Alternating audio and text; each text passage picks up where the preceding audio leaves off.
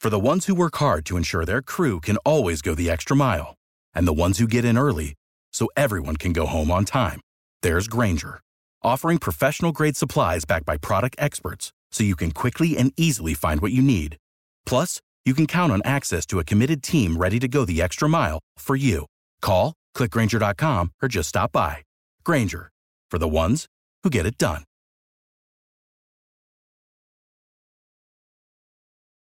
Every team, every topic, everywhere. This is Believe. Hello and welcome into another edition of Believe in Titans on the Believe Podcast Network. I'm your host, Davey Hudson. I'd like to thank you for joining me today. It's that time of the week where I ask, do you believe in our Titans? Because I know I do. On this week's episode, we are going to dive into the NFL Draft and how the Titans are looking to handle things in a world where sports have pretty much disappeared. I know I cannot wait for the draft to get here. Just some form of NFL entertainment, sports entertainment in general. I am just craving it so bad, and I am so happy that in 2 weeks' time, 2 weeks and 1 day, we will finally get coverage. And the Titans, coming off of such a great run, we're in a little bit of different position than you've seen in the past, where we are picking at the end of the first round. And with the current roster setup for the Titans, there's a lot of different avenues that the Titans can take when it comes to the 29th pick. So we'll dive into that today. We'll also get into the 3 things you need to know about the Titans that have happened over the last week, and we will conclude the show, as always, with the Tighten Up mailbag. The number 3 thing that you need to know that have happened for the Titans this week, and again, I'll be honest, we haven't had a lot take place since the last time I spoke with you all, but no Titans from last year's roster have made a move elsewhere and signed with another team, and that includes players like Logan Ryan, who, you know me, I'm still hopeful the Titans go out and sign. I would also like to see them bring back Wesley Woodyard, but players we know that the Titans release, such as Delaney Walker, Cameron Wake, and Ryan Suckup. So there's not been a lot happen for free agency as of late for the NFL in general, and the Titans also fall into that category. And with the draft right around the corner, you're not going to see that happen, really, when you're looking at teams and current free agents coming to an agreement. You're kind of at that point to where, one, if you're a player that's looking for a place to call home, you're kind of wanting to see what these teams do in the draft. Because if they go and address the issue of the position you play very early on, that might make you a little bit more reserved about joining that team. And so now, granted, there are a few exceptions to that rule for the current players, but as we have mentioned before, I mean, the coronavirus has really limited how teams have been able to give players physicals. So just a lot of uncertainty as it relates to the players kind of left on the free agent market. Next on the list at number 2, I know current draft prospects have not been able to come into visits, but there has been some information been put out about the virtual meetings that NFL GMs have been having with current prospects. And from what I've been seeing, it looks as though the Titans have had more visits with cornerback than any other position, followed by offensive line and wide receivers. And you know me, whenever it comes to what the Titans need to do with the 29th pick, like I've said, like, hey, if we don't get Logan Ryan, we probably need to address the cornerback position. I mean, it's just normal now for NFL teams to have 3 receivers out there majority of the time. Therefore, it kind of makes sense to have 3 cornerbacks out there at the same time as well. And we'll break down a little bit more about the Titans' needs, but I did think that was interesting to kind of see the volume of players at each position that General Manager John Robinson has been meeting with. And number 1 on the list for this week and things you need to know. I mean, we're still here. We're probably going to be here for a while, but Jadeveon Clowney, still no word, still is not signed. We do not know any more information as it relates to what the former Texan and Seahawk is looking to do when it comes to his playing future and which team he plans on signing with. But that is the 3 things that is the most recent update for the 3 things you needed to know that has happened over the last week for the Tennessee Titans. At this time, we'll go ahead and transition into our main story, which will be a draft preview. And just because it's been unclear kind of what's going to happen with the draft over this pandemic. Everything is still set to take place, but the logistics have changed for how the NFL is planning to operate the 2020 NFL Draft. They've talked about how it is going virtual. Kevin Seifert of ESPN put out a really good article kind of just describing where things are at. But the NFL has stated the draft is still taking place on Thursday, April 23rd, starting at 8 o'clock. And you will be able to watch that on ABC, ESPN, the NFL Network, and ESPN Deportes. So you're having plenty of options when it comes to being able to soak in all the information that is coming out and how the NFL will be combining their broadcast. When you're looking at it, Trey Wingo will be in Bristol, Connecticut at ESPN Studios for all 3 nights, and they will have certain analysts from both ESPN and the NFL Network working from home, and they're going to be contributing and I guess going live here and there. So obviously there will not be anything taking place in Las Vegas, but on the first 2 nights, so on Thursday you'll have round 1, Friday you'll have rounds 2 and 3, but on those nights, ABC will have a panel of Reese Davis, Jesse Palmer, and Maria Taylor breaking down more of the draft picks and their path to getting selected and just give you more of a storytelling element to the coverage. And the NFL has sent out, I believe it's 58 pieces of equipment for prospects to have in their home to where they are able to be interviewed and the cameras will be able to go in live to their house to see how they are reacting after being selected. Another question a lot of people were asking was, so will the draft be pushed back to Las Vegas for next year? That's not actually the case. Cleveland has already been awarded the 2021 draft, but it still remains a possibility that the draft will be back in Las Vegas for the year 2022. But that's just a little bit of the overview for how the draft will be taking place.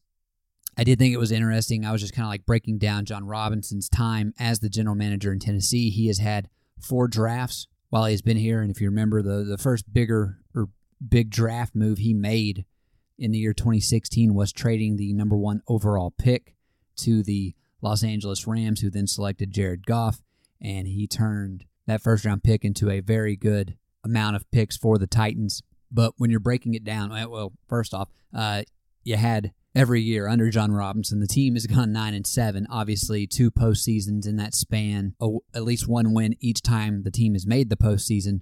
But in the year 2016, John Robinson had 10 draft picks. 2017, he had 9 draft picks, 18 4 draft picks, and last year in 2019, he had 6 draft picks. You could talk about who his best selection has been to date. And if you're talking about from a workload standpoint, I think most people would obviously say that the answer is Derrick Henry, who Robinson drafted in 2016 in the second round with the 45th overall pick. I would kind of lean more towards the pick right after Derrick Henry when John Robinson went and got Kevin Byard. Derrick Henry, a lot of people I know were a little hesitant, even though the guy had won a Heisman. But Kevin Byard was a player that came from down the road at MTSU and by no means was a household name and has turned into one of the best safeties in the NFL. But it's really good whenever you have those 2 guys coming out of the same draft, which if we're talking about the biggest bust, too, in John Robinson's time, I think you would look to the 2016 draft as well. And a couple of picks before Derrick Henry, you drafted Kevin Dodd with the 33rd overall pick, and that was a bust. Dodd no longer in the league, never really even made much of an impact for any team. But if you could take that one away, pretty stout work by John Robinson so far. And as we know, he's willing to trade. He's willing to make some moves to try and find things for this team that we haven't seen with general managers of the past. Like in 2018, we only had 4 picks, but I feel like those first 2 picks, you took Rashaan Evans at 22, and then you traded up to get Harold Landry at 41. I was super high on Harold Landry, so I love the move. I know it didn't work out when you had Luke Falk, the quarterback position, to come in as a backup, but Dane Cruikshanks played valuable snaps, especially for special teams. And we're still waiting to see what happens with some of the players from last year's class and how well they turn out. But, it's looking pretty good. You had Jeffrey Simmons, A.J. Brown, Nate Davis, your first 3 picks, and all of those guys are starters. But for this coming draft, which is what everyone's kind of looking at, the Titans currently have 7 picks, and I'll read those off for you now. Titans' first-round pick, the 29th overall pick in round 2. They have the 61st overall pick, round 3, the 93rd overall pick. Then it skips to round 5 with the 174th overall pick. And then the Titans have 3 picks in round 7 with the 224th, 237th, and the 243rd pick. I definitely expect Jon Robinson to trade some of that capital around, make some moves. But as we look at the Titans' first-round pick for the 2020 draft, a lot of different ways in which Jon Robinson can take it. I know I've been high on the cornerback position. Also a lot of speculation that the Titans go with an edge rusher, or the Titans go ahead and even though they re-signed Dennis Kelly to a contract extension for the tackle spot, the Titans could look to try to find his replacement. And ultimately, just knowing Jon Robinson, I don't think he's just going to center on, all right, this is the position we're definitely taking with this pick. And even it's possible. I've seen some people speculate that this could happen. I don't personally see it being the case.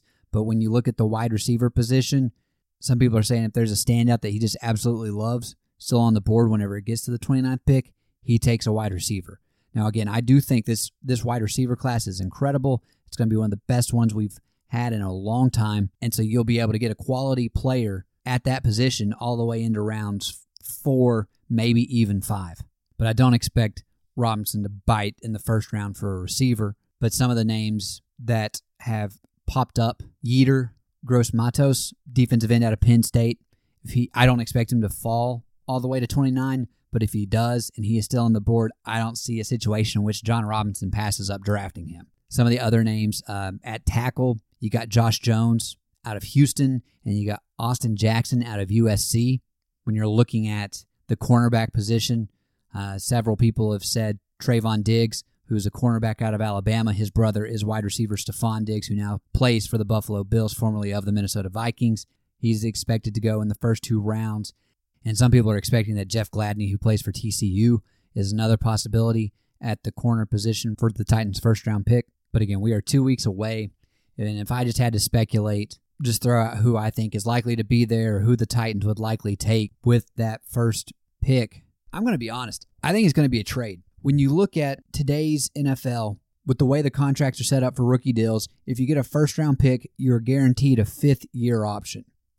So what you have seen happen in the past is that teams that are looking for a quarterback are trying to find teams late in the first round that are willing to trade out to where they then trade up, draft a quarterback, and if that quarterback turns out to be good, then that team is able to use a 5th-year option on them. Now, granted, that 5th-year option is for any player selected in the first round, but you have seen teams be really willing to do that whenever they see a quarterback on the board that they like and they want to go up and get. When it comes to the quarterback spot for this year's draft, you have Joe Burrow, who is expected to be the number 1 overall pick. There's not much argument about that. You then have some disagreement about who's going to be taken next. Will it possibly be Justin Herbert out of Oregon? Are teams going to draft Tua Tagovailoa out of Alabama up there? He does have the injury concerns that could scare teams away, even though when you look at his time over college up until this past year when Joe Burrow went off, everyone thought Tua is the first overall pick in whichever draft he decides to go play or he decides to go in. And there has been some love for Jordan Love come up lately. Is he a guy that teams kind of wait, and does he slide to the end of the first round? I mean, most prop bets that I have seen so far when it comes to quarterbacks taken in the first round, the line is set at 3.5. So Love would be my first guy that I would be like a little hesitant on of whether or not he gets into the first round or not. But 29 is prime position for a team to want to trade up and the Titans trade back because some of these guys that they're definitely looking at could still be there. That's likely what I think will happen. There are just endless possibilities for what can happen. There's always something that changes the outcome for the draft whenever one team maybe makes a selection for a player early on that just completely reshuffles other teams' boards. But all the excitement will get here really pretty soon. And that will wrap up our draft coverage talk for today. Next week, we'll definitely get more into some of the later rounds and some of the players that I think would be a good fit for the Titans. And if things change as far as knowing some prospects they might be going after in the first round, we'll definitely hit on that.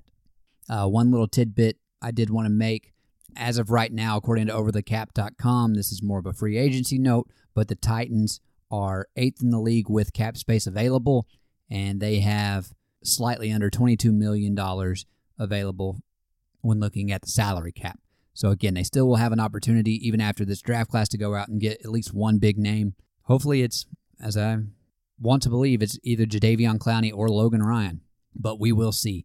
And with that being said, I'm going to transition. We got time for one question on this week's Tighten Up mailbag. Feel free to email me if you'd like to be featured in the mailbag. You can send me an email at dehudson11@gmail.com, or you can message me on Twitter or Instagram at Davey_Hudson.